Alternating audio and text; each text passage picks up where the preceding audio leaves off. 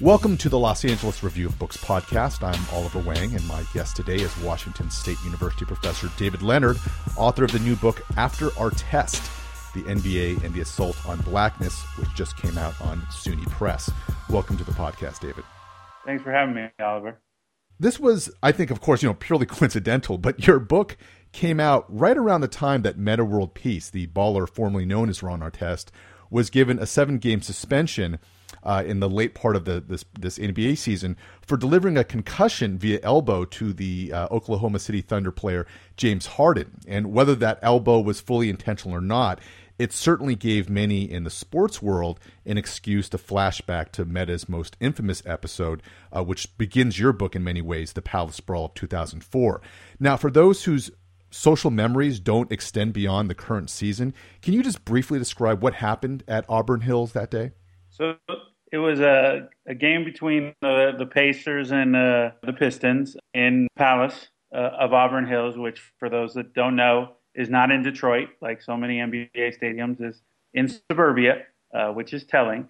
And the game was winding down, and Ben Wallace of the Pistons committed a somewhat hard foul, but par for the course in the NBA.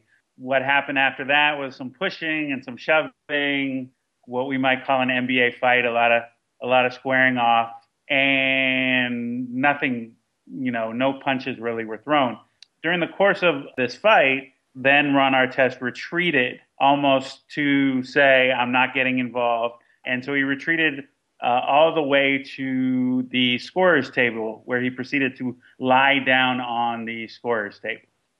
Subsequently, a fan threw a cup at him, hit him, and he proceeded to go into the stands, and what then happened was a melee involving several Pacer players and many fans.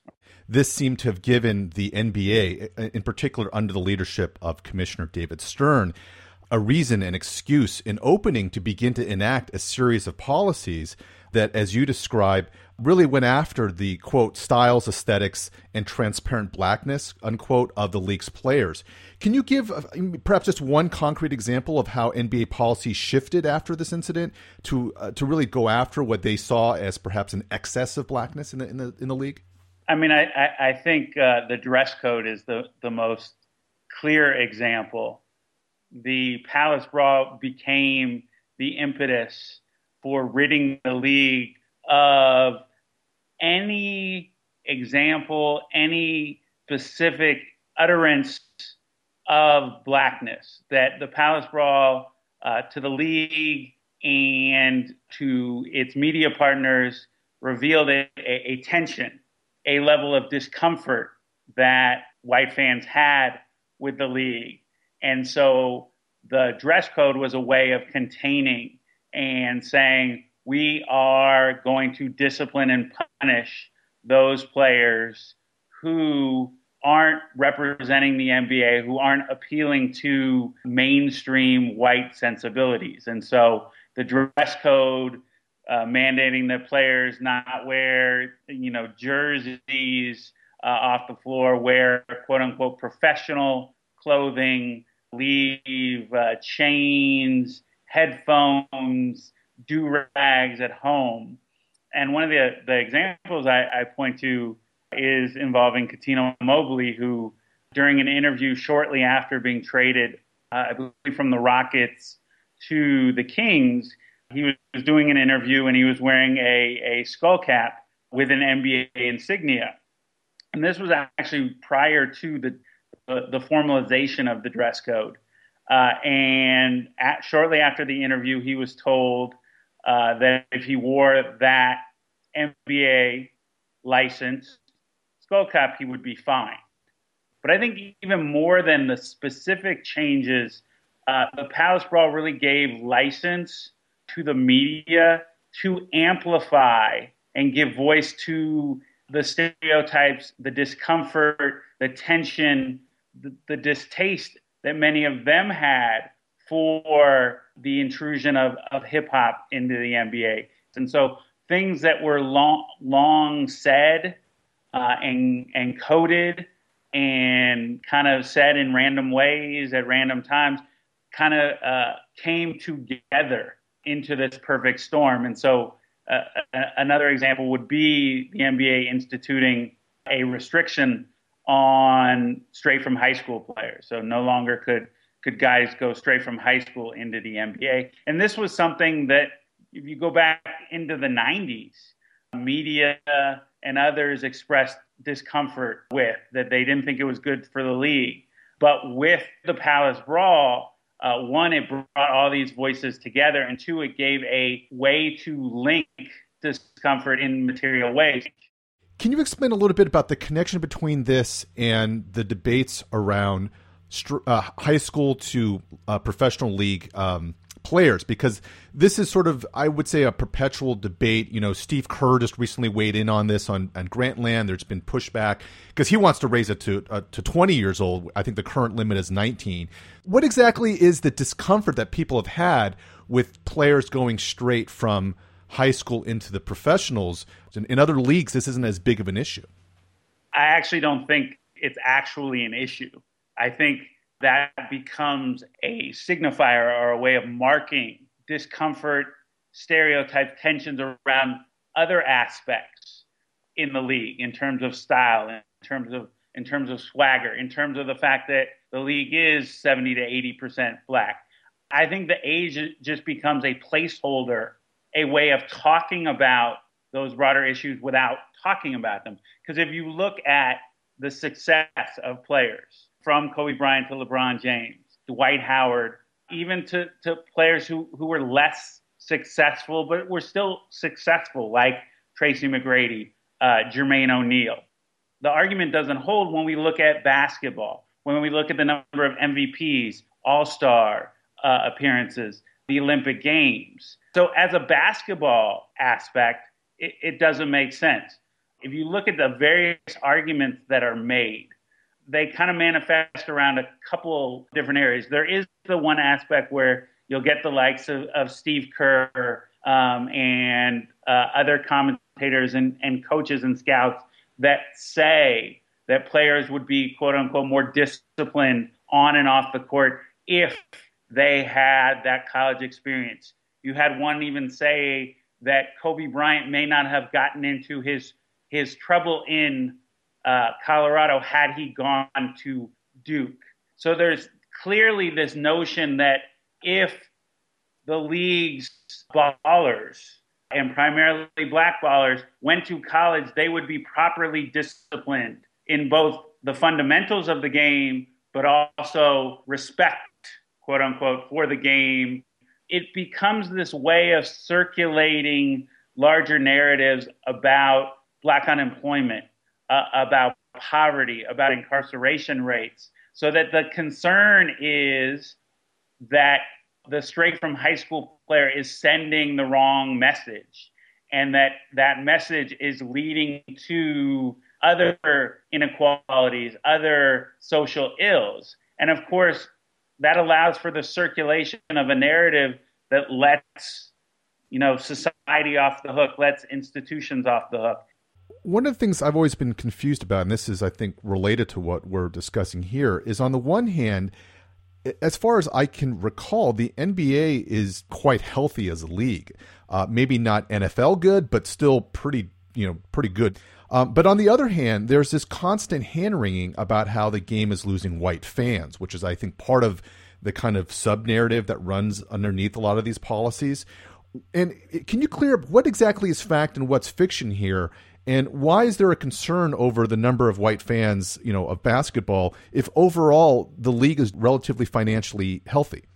Well, I think the league is trying to balance in terms of fan base, but I actually think it's more about corporate concerns and marketing concerns and just the overall impression about the league.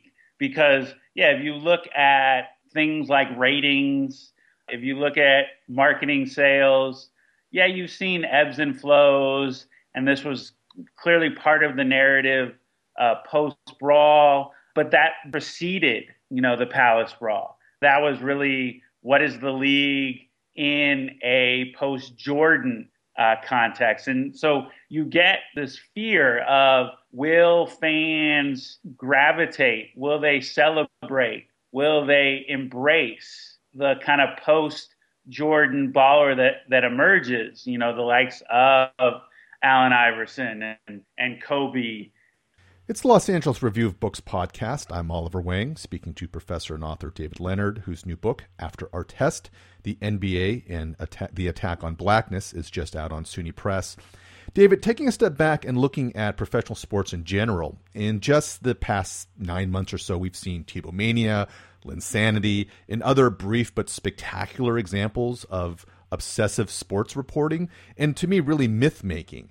And I think obviously that's part of what sports in general does in terms of, it creates myths, it whips them along, it fuels them.